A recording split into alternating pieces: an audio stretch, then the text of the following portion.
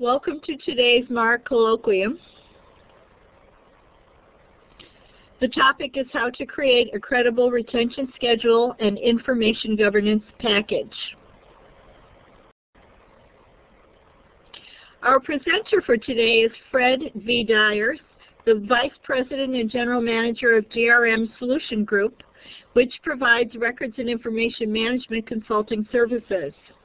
This past year, Fred designed and introduced a web-based retention and reporting research tool with close to 20,000 citations for legal and records management professionals. He'll provide us with a presentation today that will illustrate his expertise in this area. But what he won't mention, but I will, are his contributions to the records management profession.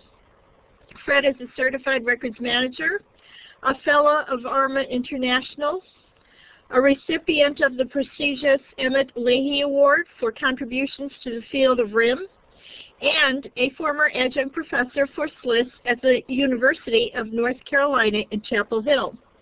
And now, I'll turn the mic over to Fred. Thank you, Pat. The learning objectives that I wanted to achieve today was to teach you how to create a fact-based retention schedule. A lot of these retention schedules that we have in the marketplace today are what corporations are used. They're based on hearsay and really are not compliant and puts the company at risk.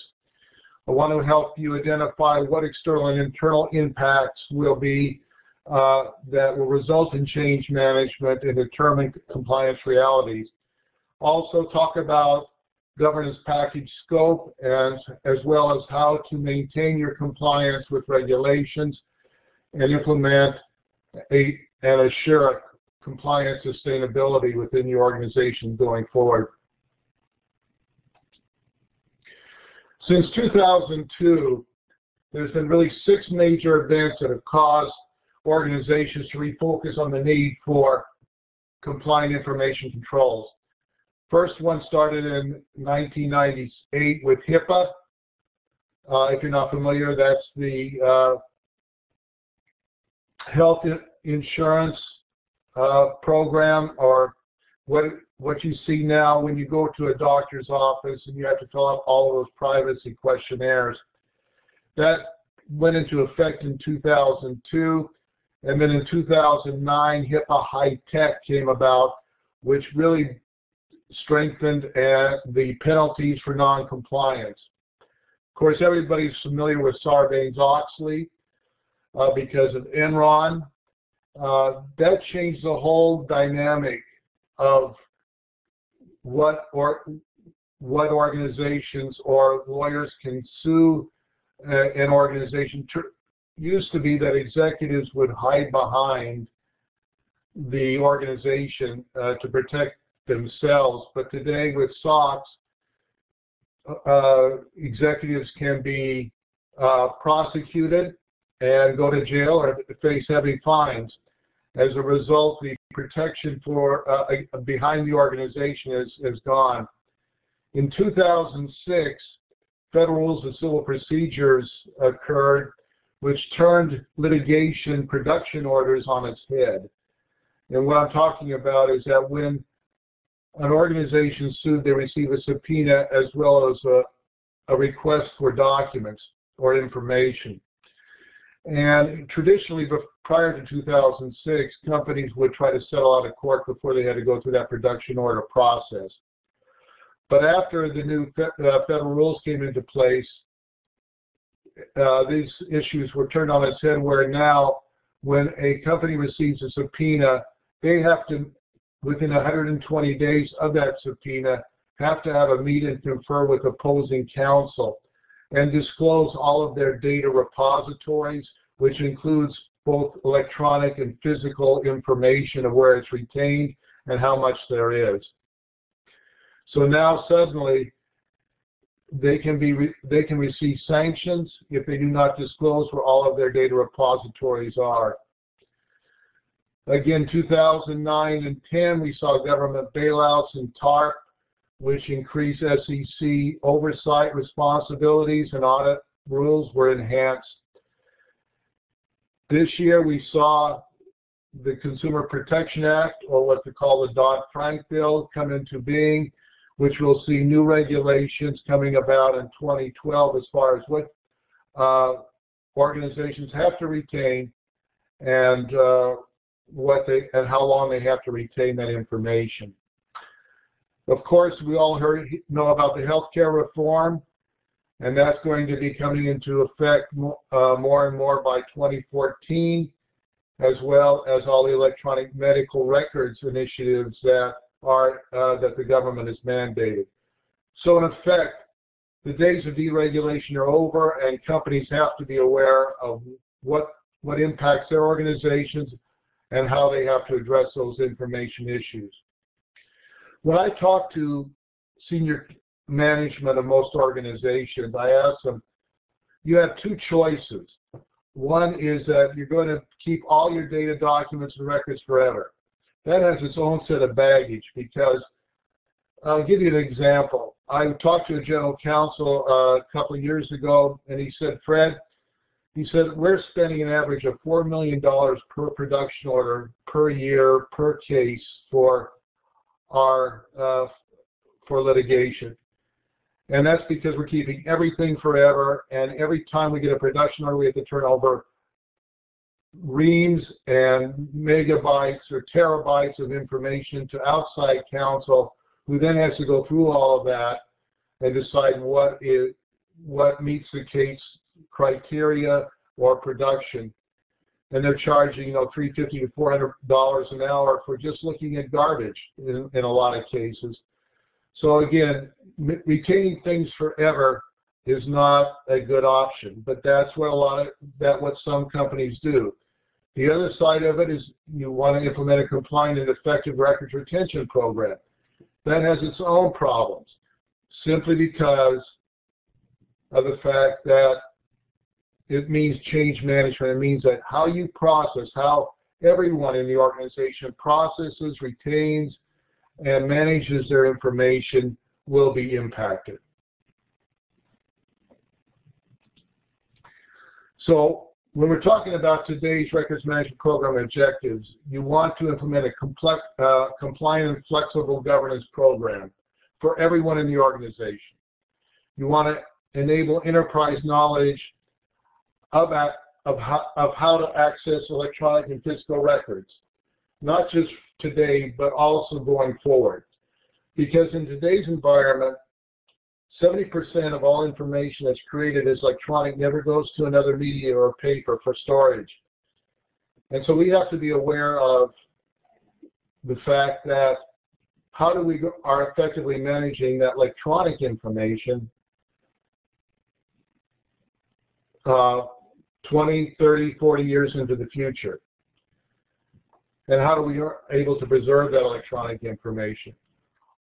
Also, you want to be able to reduce your information volumes, ensuring preservation of the most complete and trustworthy records for future reference. Other objectives are ensure chain of custody. How is information created and how it flows through the organization or to external resources, and then how you get rid of it at the end of the day. You want to be able to control all that duplication, processing and storage of information. It's very costly and time-consuming. You want to work with IT to develop processes for preserving and accessing electronic records with long retention periods. As I said earlier, what is the document preservation or digital preservation plan that's out there that ensures that you can access this information 5 years from now? Because generally information systems change every 18 months on an average. And then you want to be able to work with IT to dispose of electronic records. It's just not easy to preserve it, but also how do you get rid of it completely during the normal course of business with appropriate retention periods. Now, we talked about governance rules. Governance rules basically, in addition to your records management policy that has the retention schedule as an attachment, which is the foundational information, All of these other types of policies have to be established and linked to that schedule. Your electronic messaging policy or your email policy, your IM policy, or if you're in social networking, all of that is connected as part of the information that has to be retained or preserved within the organization. Hold order policy. And again, when you receive a litigation or you're notified of an audit, you have to preserve certain types of information. How does that policy work? How do you supersede retention requirements, or how do you basically end those hold orders when the litigation is over with? Orphan file policy. It's an unusual one, but again, if you're not familiar with it, an orphan file policy is that when someone leaves the organization, what happens to their hard drive, their email, their desk files, and how long do you have to preserve that information after a person leaves an organization? And then again, all of these policies have to have procedures to go with them and education to these staffs. There's also organization-specific rules or governance policies that have to be addressed. Backup tapes. Every company has backup tapes or redundant servers. If you are getting rid of your electronic documents, then that information on the backup tapes have to go as well. It all has to be linked to the retention policy. Legacy systems. A lot of organizations will not migrate certain data if they move from an old financial system to, let's say, SAP. They'll maintain the old financial system just so that they can access old legacy information. Another big one in today's environment is acquire to dissolve business unit retention policy. In other words, in acquisition agreements, if you're merging or dissolving sections of your company, what happens to that information? How long do you have to retain it for audit, litigation, or other issues? HR personnel privacy policies. This is becoming a very acute issue in a lot of organizations because privacy rules in Europe now are migrating to the United States, and Massachusetts is one of the first states that have adopted stronger privacy rules that have to be addressed by all corporations. Then you have records security and archive policies, as well as we talked about the digital preservation plan. So all of these policies and governance, all these policies make up your governance package, but they all have to link back to the retention schedule. So how do we create a retention schedule? Well, the first thing to do is if a company, top management, says we need a sustainable and realistic retention policy, then the first step you have to do is understand what you have. You have to do all of that data collection. This is the most labor-intensive part of any development of a retention program. You have to know what you've got out there. You have to look at all the record types. You have to look at all of the information media, from a backup tape rotation requirements. You have to look at all of your data repositories. And then you have to understand how are you going to roll all this up into category standards? Who are going to be the information custodians, the owners of that information, once you've rolled these things up into various classifications? I'm not going to cover these flow charts in detail. It just basically says the steps in data collection as far as how you have to access information, how you have to conduct interviews of all stakeholders to understand what they have, but also at the same time to do some marketing so that they are very well aware of what change is coming about and they can contribute some ideas to that environment. So, again, department by department, location by location, function by function is essential to conduct and collect this information and conduct these interviews and get some feedback from the users.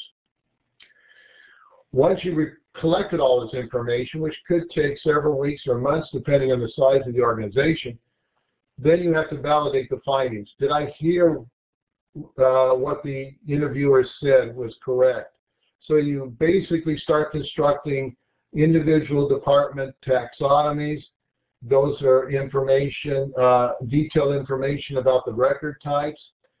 And you send it back to the users and say, did I collect everything? Do we have all of the definitions required?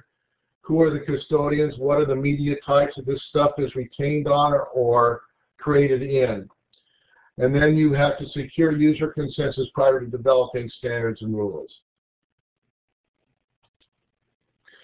So the taxonomy, or what you want to talk about, the master classification plan, is that you have to take all of these department, functional, location, record types, taxonomies that you develop and start consolidating them together into an enterprise or global master classification plan. And again, I'm not going to go through all of these flow charts because you'll be able to download this presentation and take ample time to review these. But it's a matter of just developing the master classification plan so that you have started the standards of indexing and where this stuff is stored and who's the owners of it as we go forward. I'll have an example of a master classification plan in a couple of slides. The first thing you develop once you've collected the data is your records management policy. And this has to be an executive level or board level policy, and it has to mirror what kinds of policies that the board or executive body issues to the enterprise. And the policy has to be enterprise in scope. It cannot be departmentalized. It has to, because the only way you're going to ensure consistency and sustainability for your program is to have an enterprise policy. Also, the policy has to define the entire life cycle of information, regardless of media or type. No longer is there a differentiation between record and non-record. Those days are over. Everything has to be identified. Everything is producible.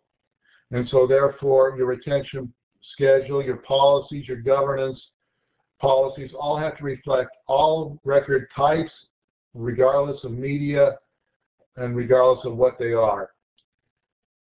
And also the policy has to define a governing oversight body so that they have the responsibilities of continually reviewing the policies, the master classification plan, the schedule, because these are living documents and have to be addressed on an annual basis for changes in the organization or changes in policy. And again, as I said earlier, all of these have to link with the retention schedule. Now, what I'm showing you here is real examples of schedules that have been issued by corporation. And, you know, if this was a live audience, I would ask you, what's wrong with this schedule? But I will tell you what's wrong with it. You can see that there are too many permanents and too many 7 years. And I can go to the next slide as well, and you'll see the same problem. Too many permanents, too many 7 years. When corporations or whoever established the schedule starts putting the word permanent in there, that's a cop-out. That means that why even have a schedule? Because you're retaining too much for too long. In regulations, there is no such thing as permanent, and I'll explain that in a moment. You'll see 7 years. Everybody says, well, 7 years is the common retention policy for most transactional or accounting records, which is, again, based on hearsay and not on fact. When I started in this business, it was 4 years for accounting records, and then it went to 6 years, and then California came out with 8 years, and then the federal government came out with 10 years. Today, for transactional accounting records such as invoices, general ledgers, journal entries, etc., it's 13 years for tax agency clearance, whichever comes first, and that's made up of 3 regulations. One that specifies that the government has to IRS has to notify you of an audit within 3 years. And then if they do notify you of an audit, then you have to, from the date of notification, it's an additional 10 years. There's your 13. And then there's the third provision that specifies the district director of the IRS can clear you of any record of audits for any prior years. So the district director may come back and says, you're cleared for 2005 and prior. That means you can get rid of records.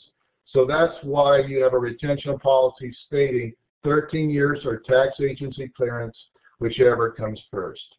That's the real policy, not a 7 years.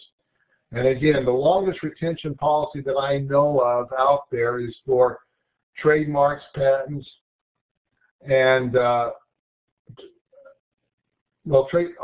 intellectual property type of records, trademarks and patents, which is 110 years plus. So again, permanent is not an option. People who put permanent down are just basically saying, I don't want to ever address this issue, and again, they're not in compliance. They're keeping everything forever again. As a result, that has its own problems along with it. The first step is researching government regulations that impact the business. Understand what your business does. Are you in the nuclear utility business? Are you in the high-tech business? Again, it depends on what kind, or are you in the service industry? You have to understand what kind of business that you're currently operating, and that's the research that you do. And it should be based on fact and not hearsay. If somebody says 7 years permanent, whatever, ask them, what is the regulation that supports that particular conclusion? If you are global in nature, then you have to look at all of those countries and organizations that you have locations in or where you authorize to conduct business. And again, there are several countries out there that state that if you create original record in country, you have to be retained in country. China is one of those. If you create an invoice in China, it has to retain in China. If they find out you have copies, they can take away your business license. That's how serious this is. You have privacy requirements, which we addressed earlier, as well as you have treaty requirements like European Union or the Southeast Asia Trade Association and World Health Organizations and so forth that have NAFTA, for example, between Canada and the U.S. has retention requirements within that issue as well. So what we offer at GRM and what I've developed is basically what a new product called GRMpedia, which is fundamental web-based research tool that I'd like to share with you just for a couple of moments here. Great. What I will take you through, just a quick demonstration. Again, if we have close to 40 countries that we can add to this pedia depending on the countries that a corporation operates in. We also have all 56 states, territories, and the District of Columbia regulations. Just within the U.S. and states alone, we have close to 11,000 regulations. We divided these, and these are just retention and reporting regulations, not the entire legislation. We've divided all of this into 10 functions. So anything that's related to people, for example, that's all of your human resources, your labor, your applications and resumes, everything like that are found under people. Governance has all of your deeds, contracts, licenses, titles, and so forth that will be found. The rest are fairly explanatory. Or you can do keyword search for any type of record that you're looking for. So if we're looking for a specific state, again, since this is San Jose, I'll use California. You can just say, how many regulations do we have in the state of California? And you just hit search. And if somebody wants to hum the Jeopardy theme while this is working, please do so.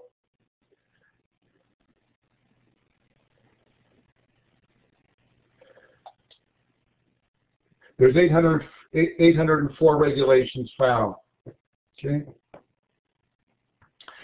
for California. Now, if you're looking for a specific record type, I'll just put student record and see what comes up, if anything. There's 6 regulations relating to students' records, for example.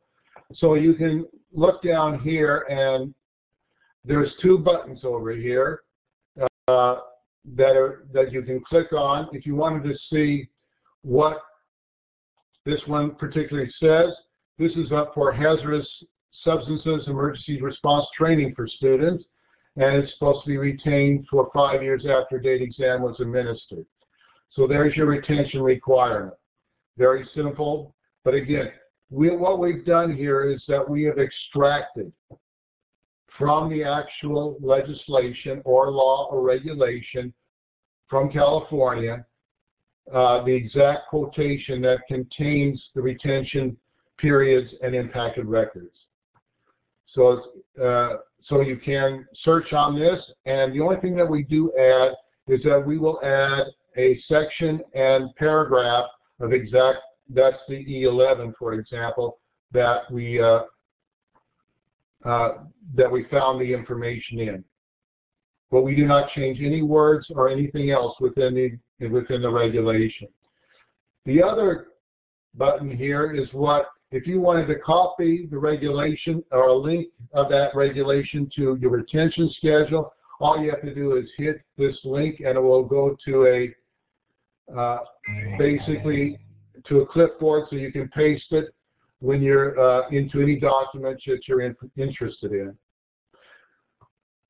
Now, you see this matrix view over here. Let me call up people for the state of California. Well, let me get out of this, clear the search, and I'll take you right back to the 11,000. If you want to see exactly how much you're in here, this is all of the record categories in the 11,000, as well as all of the source material that we searched. So you can see how extensive this is, and it gets even worse when you look at international. But if you're looking for, let's go back to California again. I'll click on people and do a search.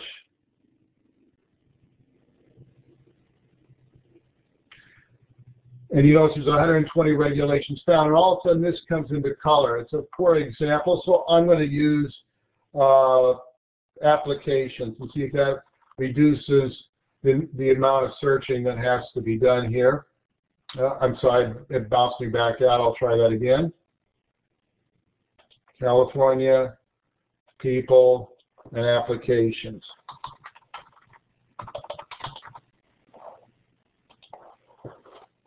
Now, you see there's 9 regulations found for applications. So you hover over this, there's 9 regulations found. It impacts 17 different types of application records. So what I call this is my risk thermometer. Basically, it says that your risk is pretty high that if you don't conform to these regulations, because they impact so many different types of application records. That's all that is. It's just a little guide to let you know that you maybe should be paying more attention to this issue. You can also search by filters, as I told you before. You can drop down and see what these applications relate to. And you can even search on that by hitting that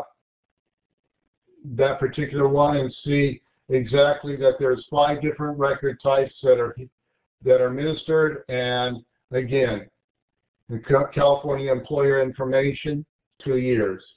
And this is your can be reporting requirements or other special instructions if it's relevant. But again, here's the entire quotation, and your keyword is highlighted. So again, after this session, I'll be glad to answer any specific questions. Just a quick overview on how PD works. Very straightforward, very simple, but very powerful, because again, if you're setting up a retention schedule, you'll be able to do research against the types of records you're looking for and see if there's retention requirements out there. Only 70% in most common industries, have regulations that impact their records. If this comes up 0, that means there's no regulation out there, and as a result, it becomes an operating requirement or an internal requirement that you have to set for the organization. So that's GRMpedia. And again, how do you do regulatory research? You really have to understand what the business operations are and how many countries you operate in, as well as then you have to consolidate and codify that research that's specific to your organization. Because as Pat indicated, we have close to 20,000 regulations worldwide. Not all 20,000 are going to impact your business. I just completed a project for a law firm in California that they operate in 3 states and the District of Columbia, as well as federal regulations. We gave them a firm-wide or firm-specific GRMpedia, and I was surprised that they had 654 regulations that impacted their law firm. So again, it's important that you understand what regulations impact your business. Once the research is complete, then you have to take your taxonomy that you created and you have to map those regulation research results against those standard categories. Once that's done, then you should be looking at that particular policy that you've established, because that's your baseline. So if there's an operating need that you need to keep it longer, then you would apply it at that point in time.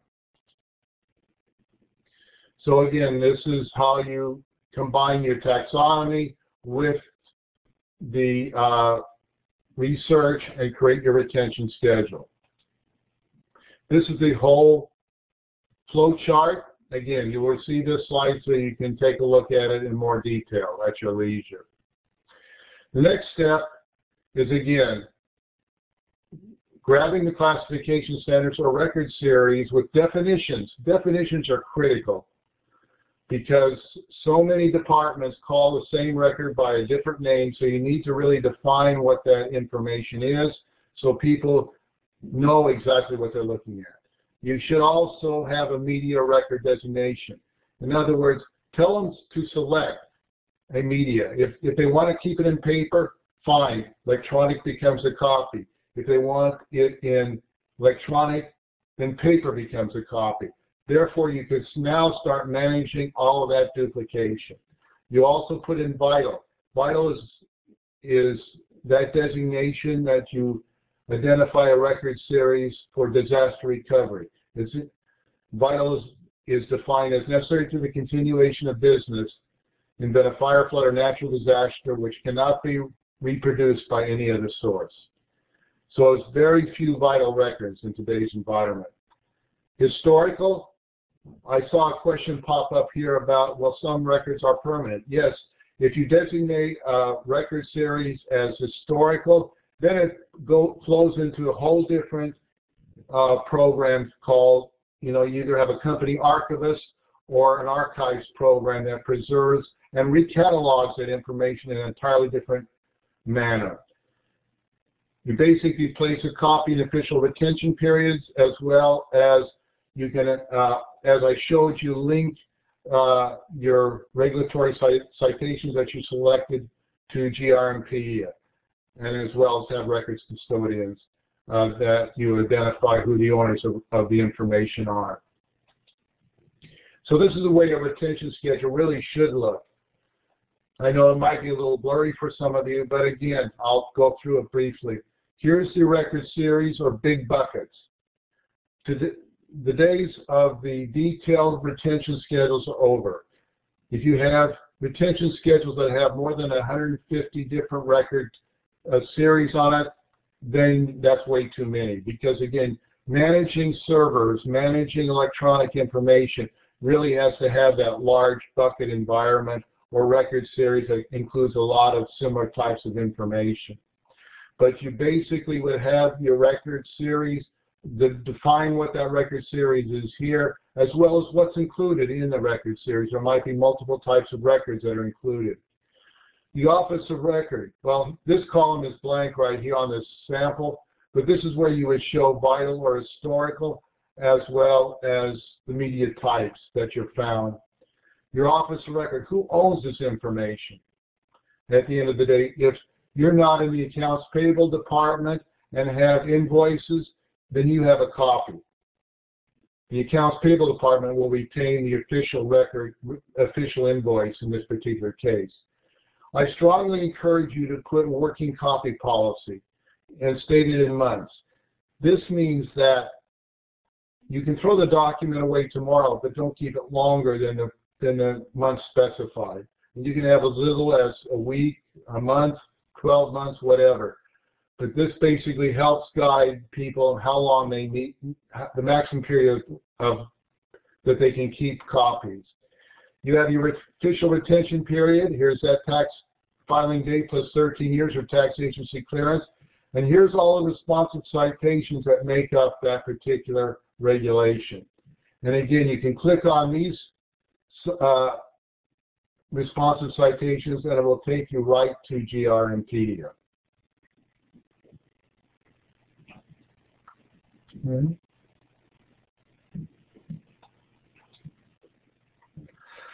So what are the benefits? You've got your retention schedule in place finally. It's been approved by management. So what's the benefits to your organization? It really will reduce management decision processes. Now they know exactly what they need to retain, how it's indexed. It's all standardized now. And fundamentally, they can find things for the first time, as well as they know that they can get rid of things confidently without fear of retribution.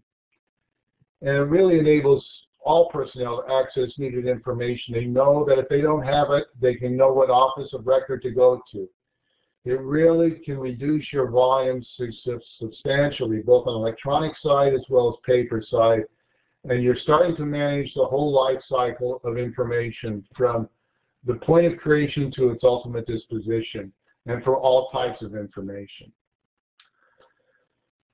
It raises management's comfort level that they now are in conformance with all of the compliance rules.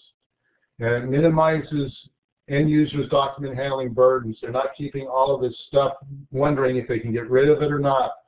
It really decentralizes the use and accesses of information. So you're really managing information at the desktop by any ECM tool that you might have out there, but you are employing these centralized rules and standards, which is important going forward. And it makes records management program a core information function, just like your IT function is today. So with that, we have about 15 minutes left of our, I'll be more than happy to answer any questions that anybody has. How often is the information updated? The information in GRMpedia is updated constantly. In other words, whenever a new regulation goes into effect or that we are aware of that regulation at state or federal or country level, we will add it to Pedia. One of our enhancements to the this program was just introduced in June, so we're still doing some enhancements to it. And one of the enhancements at the first of the year will be that there'll be another screen when you log in that'll tell you all of the adds and changes over the past 30, 60, 90 days. Can students use the site without a fee? Unfortunately, no. It is a subscription-based site that, just like Westlaw or LexisNexis. I don't know if you want to answer this now, but I see CJ was asking about pricing. She's very much into retention schedules at work. Yes, through the end of November, we have a special offer of $100 for the domestic version of Pedia per month. Its regular price is $150 a month, and you can order right online when you go to the landing page. Great, thanks. We may be reaching out to you. I work for Ernst & Young, so we may be reaching out to you in the future. Thanks, Fred. No problem. There's my contact information if you want to. If you need an international, depending on the countries, then the price goes up because, again, it's just the maintenance and translation of regulations that we have to take into consideration. Randy was mentioning it must have taken a very long time to input the data into the site. How long had you been working on that? Well, I've been collecting information for 15 years because I was a little fed up with what I was hearing out in the marketplace as far as what the regulations. Everybody said, well, you got to keep that permanent or 7 years. And I go, not what I've researched. And then I started looking at it closer, and I said, we've really got to get something out there that's fact-based so that you can not only ensure that you're preserving it in the correct manner, but you're not preserving it too long, where people tend to be keeping everything forever, as you saw earlier. I'm wondering if Lisa was satisfied with your response to her question about records of cultural and historical value. Do you have a follow-up to that, Lisa? Lisa's one of our instructors. Yeah, my background is, is an archivist, so I can really appreciate her issues. Again, if you designate something on the retention schedule as historical, then that moves that entire category once it comes up for destruction to either an archivist, or it can be, moved to a school, can be moved to a state archives or whatever, for them to manage for you in a whole different issue as far as long-term preservation for historical reference purposes. That's where that comes in, and it's really important to understand that when you're working with companies, like their minute books are one of the issues if they're a public company, or maybe contracts certain have historical meaning, then you really want to ensure that you're preserving them in another manner and take them out of the retention schedule environment. The schedule is for preserving and disposing of information in the normal course of business, and that's why we have that historical and vital designation within the schedule. Thanks, Fred. And yes, when I was listening to your lecture, and I can see the students on the list there's a lot of archivists in this course room right now, and I was just a little bit concerned when you're saying, really, nothing is permanent, and that's why I just wanted to jump in, but I think you've clarified that. Thank you. And yes, organizations will have both cultural and historical records that are permanent, and they will have even business records that are permanent, because I work for a major Canadian financial institution, Royal Bank of Canada, and we even have business records such as what you've mentioned, like Board of Minutes directors, records of our president, unclaimed balances records, health and safety issue records that have been legally researched, and the records have come out as being permanent. So I just wanted to put that out there that yes, there are records both culturally and on the business side that do potentially could be of long-term preservation. You're exactly correct, and again, I don't like to use the P word on the schedules. I use life of the corporation, which means as long as the corporation's in existence, then that record is to be preserved. That could be for hundreds of years, or life of the asset. And again, in some cases, don't be misled by research which says this is a permanent record. What that in U.S. terms, what that means is that it's unalterable. It's not retained permanently. It means that it cannot be changed. You have to have it in an unalterable fashion or a permanent fashion. So, that's where a lot of confusion arises when they see those types of quotations within statutes. That they say, well, this is a permanent record. Well, no, you have to make sure it's not alterable. But again, if you do have records for a long period of time, use life of whatever, because then that has a definitive resolution. The federal government in the U.S. they define permanent as 500 years. So again, if somebody says, I want to keep this permanent, then you can start with 500 and work backwards if you want to get a realistic policy.